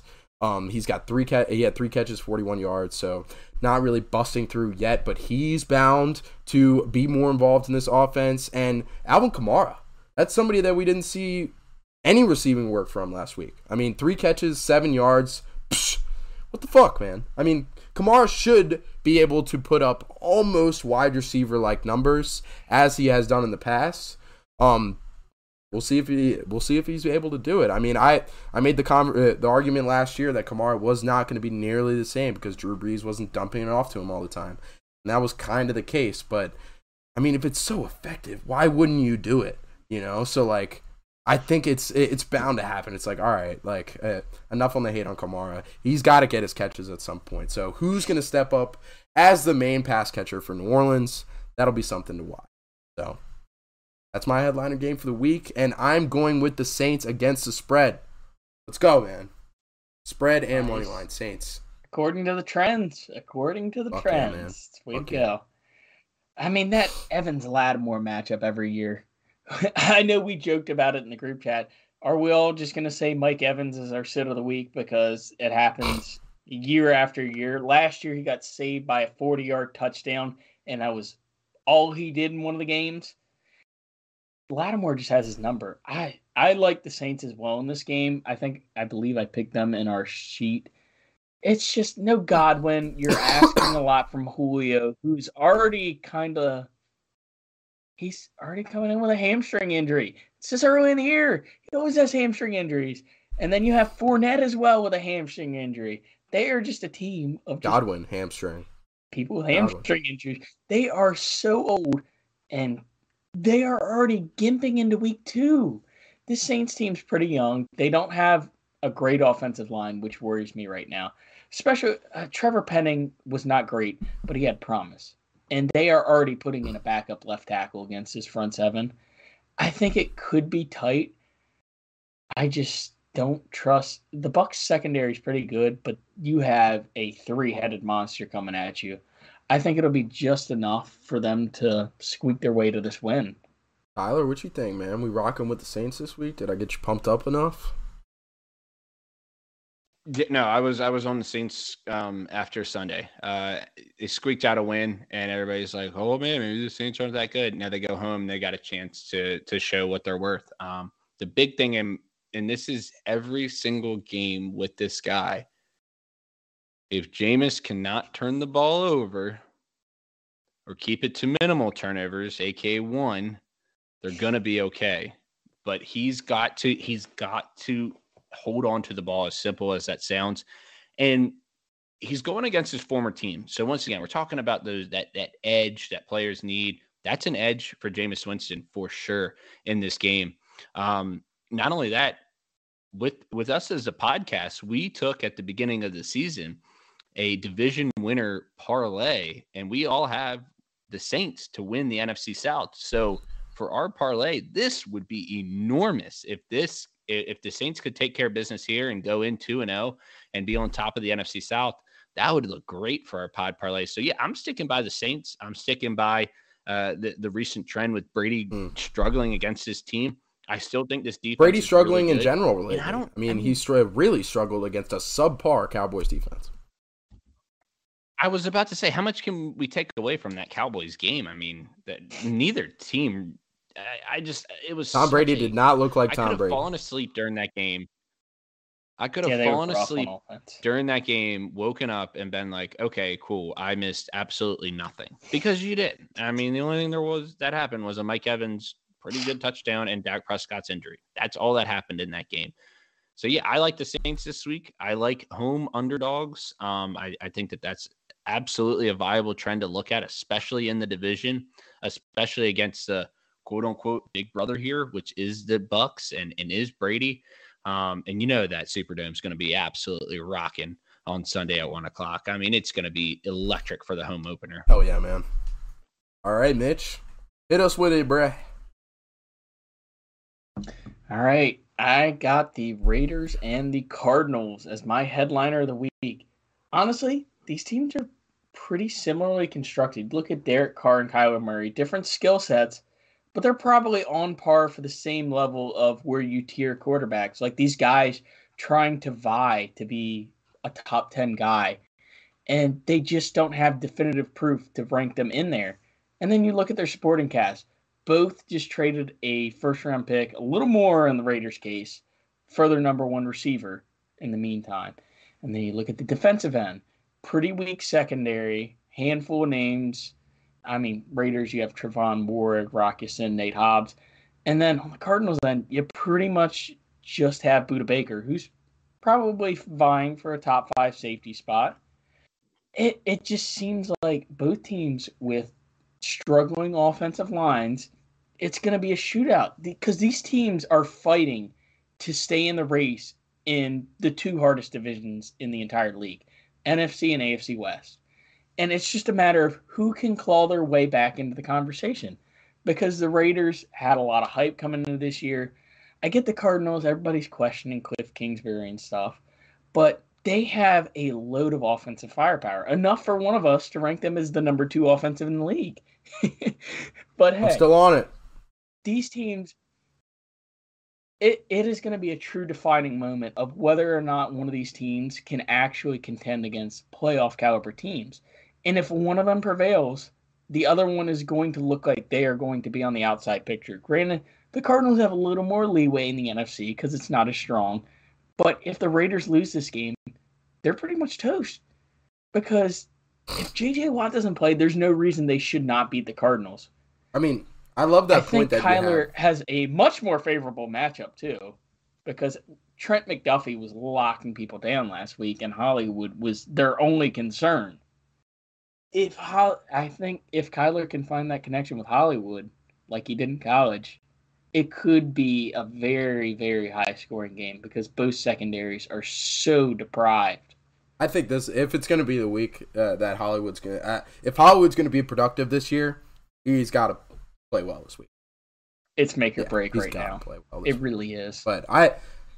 And Derek Carr started the week for me because I don't trust that secondary at all. That's the truth, man. And I really like what you meant. Like, this is really two teams that are trying to push themselves into that, like, I wouldn't say elite category. They need to make a playoff lock, like it, because they're close to, like, they've been close to that, like, these past 2 years, and they're just trying to push through that threshold and get there as like a consistent name once again. And that, I mean, this is make or break, and it's week 2. You'd love to see it, man. Like, shit's happening in week 2, man. I love it. There's only a handful of games where things are happening, but this is one to keep your eyes on because they're definitely the guys on the outside looking in at the moment after rough week one. Yeah, and if you can't beat the other guy who's looking in, I mean, you got to look at yourself in the mirror, dude, and seriously reevaluate. So, fuck yeah. So this brings up a good question, especially talking about these two teams. Outside of the Cowboys, there were 8 other teams that lost week 1 that made the playoffs last year. Which playoff team from last year that lost week 1 outside of the Cowboys is most likely to miss the playoffs again this year? Or to miss the playoffs this year, my bad. I mean, you're trying to bait us into the Titans, I feel like. So a team that made the playoffs Well, the Titans last year that's going to not make the playoffs this year? And lost week 1. And lost week 1. Because 8 teams missed. So that would be the Cardinals lost week 1. The Raiders lost week 1. The Bengals lost week 1. The not Rams including the Cowboys in this. 1. The Cardinals lost week 1. I think the Rams have a serious shot. Okay. That's hot. That is hot. That defense is a serious liability. A serious liability. Like, now, your calling card, Jalen Ramsey, your calling card, like, oh, at least we have Jalen Ramsey.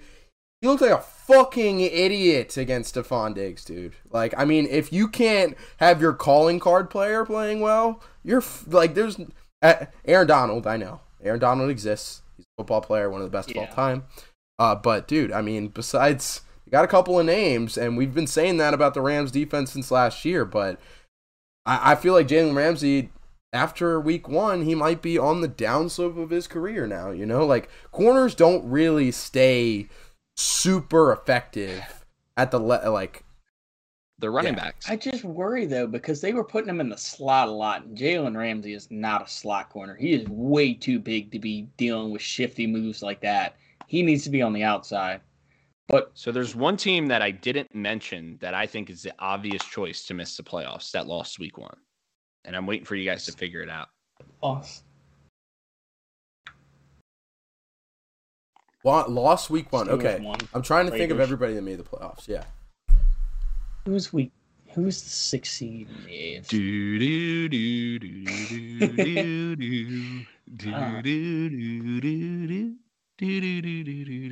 Oh, the Pats. There it is.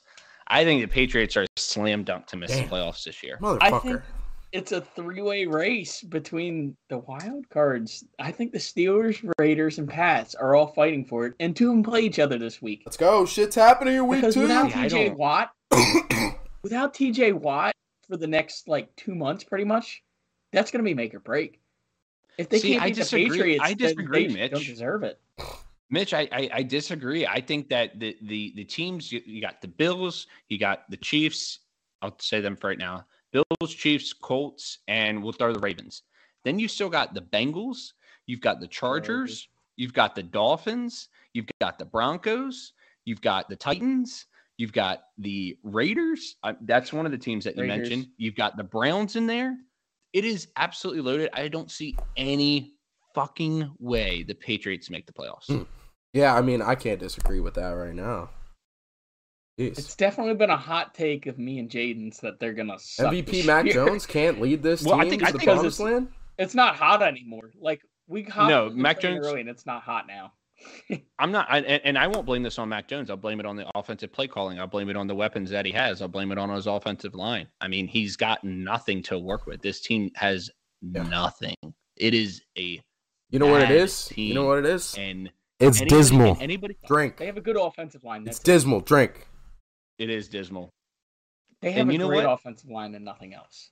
I agree with Jaden's hot take at the beginning of the year. Not only that will they miss the playoffs, I think Belichick might retire. The more and more this season goes on, the more and more I think it could become true.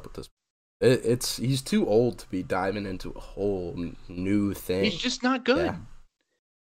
He's trying these new strategies against guys that are believing in analytics. And I'm not the biggest analytic guy, but at some point in time, you have to take analytics into consideration. And he just doesn't. He tries to do it the old school way. 10, 15 years ago, sure, that was working. Nowadays, Absolutely not. Not against these high-powered offenses. Different league, man. All right. Let's run through these spread alerts real quick, if we can. Try to keep them as short as possible. But I'll go ahead and rattle off mine first. And you mentioned earlier, Tyler, it is Colts at the Jags, and the spread's Indy -3. And we really need to get a sound for that. Maybe I'll just come up with something on my phone that I'll just put up to my microphone. I think what you just did was fine. Just say it every time. Yeah. I'm taking. Or we can do the. I need to get a soundboard. Once we get a sponsor, I'm getting a soundboard. That's the first thing I'm doing. But yeah, I like the spread. Indy -3. I know it's not looking good in Indy right now with the injury report. Shaq Leonard's out this week. Alec Pierce is out this week. Michael Pittman's questionable. Oh no, we're gonna lose to the fucking Jags in Jacksonville again. I don't think as men this team could let that happen again. Like, I couldn't imagine a game to be more motivated for. Like, you were a walk. This is a team right. You were walking into the playoffs last year, and you were like, all we had to do is make it through Jacksonville. And you watched it on Hard Knocks. They were half-assing it all week. And, like, DeForest Buckner was like, yeah, I don't know if I'm going to play. Like, I'm kind of feeling off. Like, but he wasn't legit, like, hurt. And there was all this shit, and then they go out and lose. Like, that was the most ultimate life lesson that you can ever learn. So, It was dismal. Yep, take a drink. Yeah. Drink. If you're still pre-gaming to go to the bar, you're a little late right now. You're gonna have a hell of a night, dude. You got a really nice start. But yeah, I mean, I don't think they could let their pride be damaged like that again. They will do everything in their power to win this game and beat the shit out of them. Also, on a more actual football level, instead of just the mental level, Frank Reich learned his lesson, dude.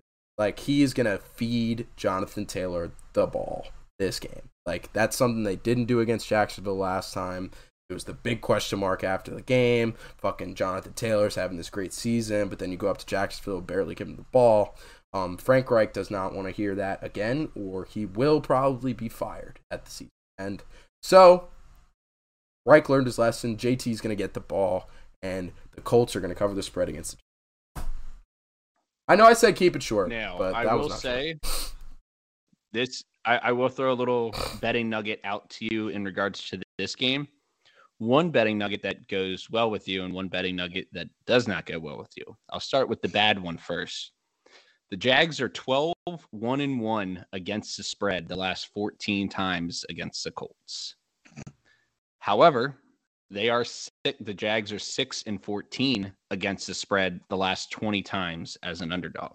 So they're not very good as an underdog, except for when they play the Colts. A whole new system, whole new team. Dougie P's the head coach there, so it's like a fresh start. You know, you could restart the series record if you'd like, if you fancy that.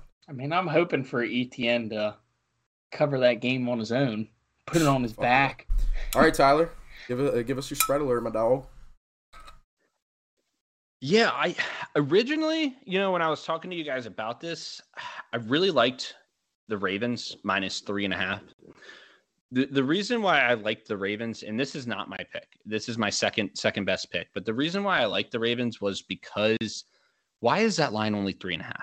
Why is that line not 6? Why? Or if people were looking at it as, oh, the Dolphins have a chance, why has that line not gone down to 3? So there has been no movement on that line, which is very weary as to why that has happened. But here's what I'm going to go with. I am going with the team that the Minnesota Vikings just beat, and that would be the Green Bay Packers. It is a huge spread of 10 points, but here's a great little betting nugget for you. Green Bay is 9-0 outright and against the spread after a loss under Matt LaFleur. And the Bears are 3-12 against the spread the last 15 games against the NFC North. The Packers just do it to the Bears every time. Aaron Rodgers is their daddy. Like, there's no way to put it lightly. the man just absolutely destroys the Bears. This is the game where the Packers turn it all around. This is the game where the Packers defense keeps the Bears to single digits. I could see the Bears getting 2 field goals in this game, to be quite frank. I think the Packers will win this game. We'll call it 27-6. But I think they're going to absolutely steamroll this Bears team. I'm not sold on this Bears team. Like we said with the 49ers, and we were talking about them, and is there reason to worry? Take that game in the monsoon, throw it out the window. You can't take anything away from that game, and that includes the Bears win. I don't take anything away from what the Bears did that game.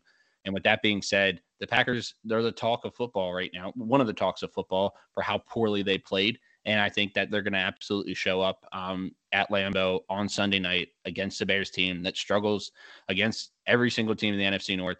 And we know what the Packers do when they lose under LaFleur and they come out firing the next week. So I'm going with the history there, 9-0 against the spread and straight up after a loss under LaFleur. So give me Packers -10. it. So how about that Ravens-Dolphins game? How about it, Mitch? Last second switcheroo. I mean, we haven't made a graphic yet. It wasn't a last second switcheroo. It was something that I've been pondering a lot. And then as I've seen the statistics come out, that too, the injury report, I will say betting nugget with that. The Ravens are 9-1 against the spread, their last 10 against the Dolphins. So it does bode well if you're the Ravens. However, in the last 10 games, the Dolphins are 8-2 against the spread. So both teams are doing really well in the betting category. Dolphins had their number last year. I kind of wanted to Dolphins had their number last year too. Yeah, they beat them last year. That was probably the one loss. Yeah, they were Ravens were 7-point favorite on a short week Thursday night. Probably could have seen that coming. And the Dolphins caught them sleeping and won that game. But that's kind of the reason why I want to stay away from that game. And also, really quickly, we're giving out our picks on here. There will be a TikTok coming out this weekend displaying all of our picks, and there's going to be a nice little intro involved into it. But we're going to reintroduce ourselves on TikTok. Oh no! Roll credits, man. Roll credits. Fuck yeah! All right, Mitch, hit us with your spread, dude. My spread alert, I am taking Cincy -7. I know it's -7, but it's fucking Cooper Rush. Do I have to say anything else? It's fucking Cooper Rush. There's no reason they shouldn't win by more than a touchdown. There is no reason. Burrow had 5 turnovers last week, and they still should have won a game against one of the better teams in the league. There's no reason they shouldn't win by more than a touchdown in this game. There we go. Betting nugget for that game, Cowboys are 4-1 in their last 5 in games that Dak did not start. Wow. Damn. That's fucking insane. That's insane.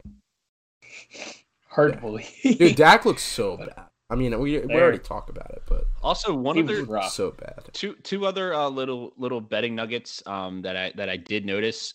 The Texans, their under in the last 15 games is 11-4 on the road. That's something to keep in mind as they're going to Denver this weekend. And here's a crazy one. The Cardinals have won 6 straight road games outright as an underdog, which is one shy of the record. Wow. Cliff. Let's go, Cliff. Fucking keeping an eye on the books, dude. Let's go. But fuck yeah, I mean that gives you. He's solely betting with on that. State. With all the betting information we've gotten in today's pod, and with the TikTok coming out, dude, I feel fucking great. I mean, we're giving out some solid picks. I mean, come on now. Oh wait, good insight. Dude. I just realized the lock of the week. Call of Duty's coming out this week. The Cardinals are toast. Yeah, Call of Duty, I think, came out last night. You take the money line on the Raiders and run with it. Yeah. Call of Duty came out last night, and I think that it's available until Sunday morning, so Kyler's got to get his sessions in probably tonight. Kyler is probably on right now playing Call of Duty, if I had to imagine. Lock of the week. We're live streaming, talking about him hopefully playing a good game, and he's live streaming Call of Duty. You know, guy actually playing in the game, but we're actually talking about the game. Interesting.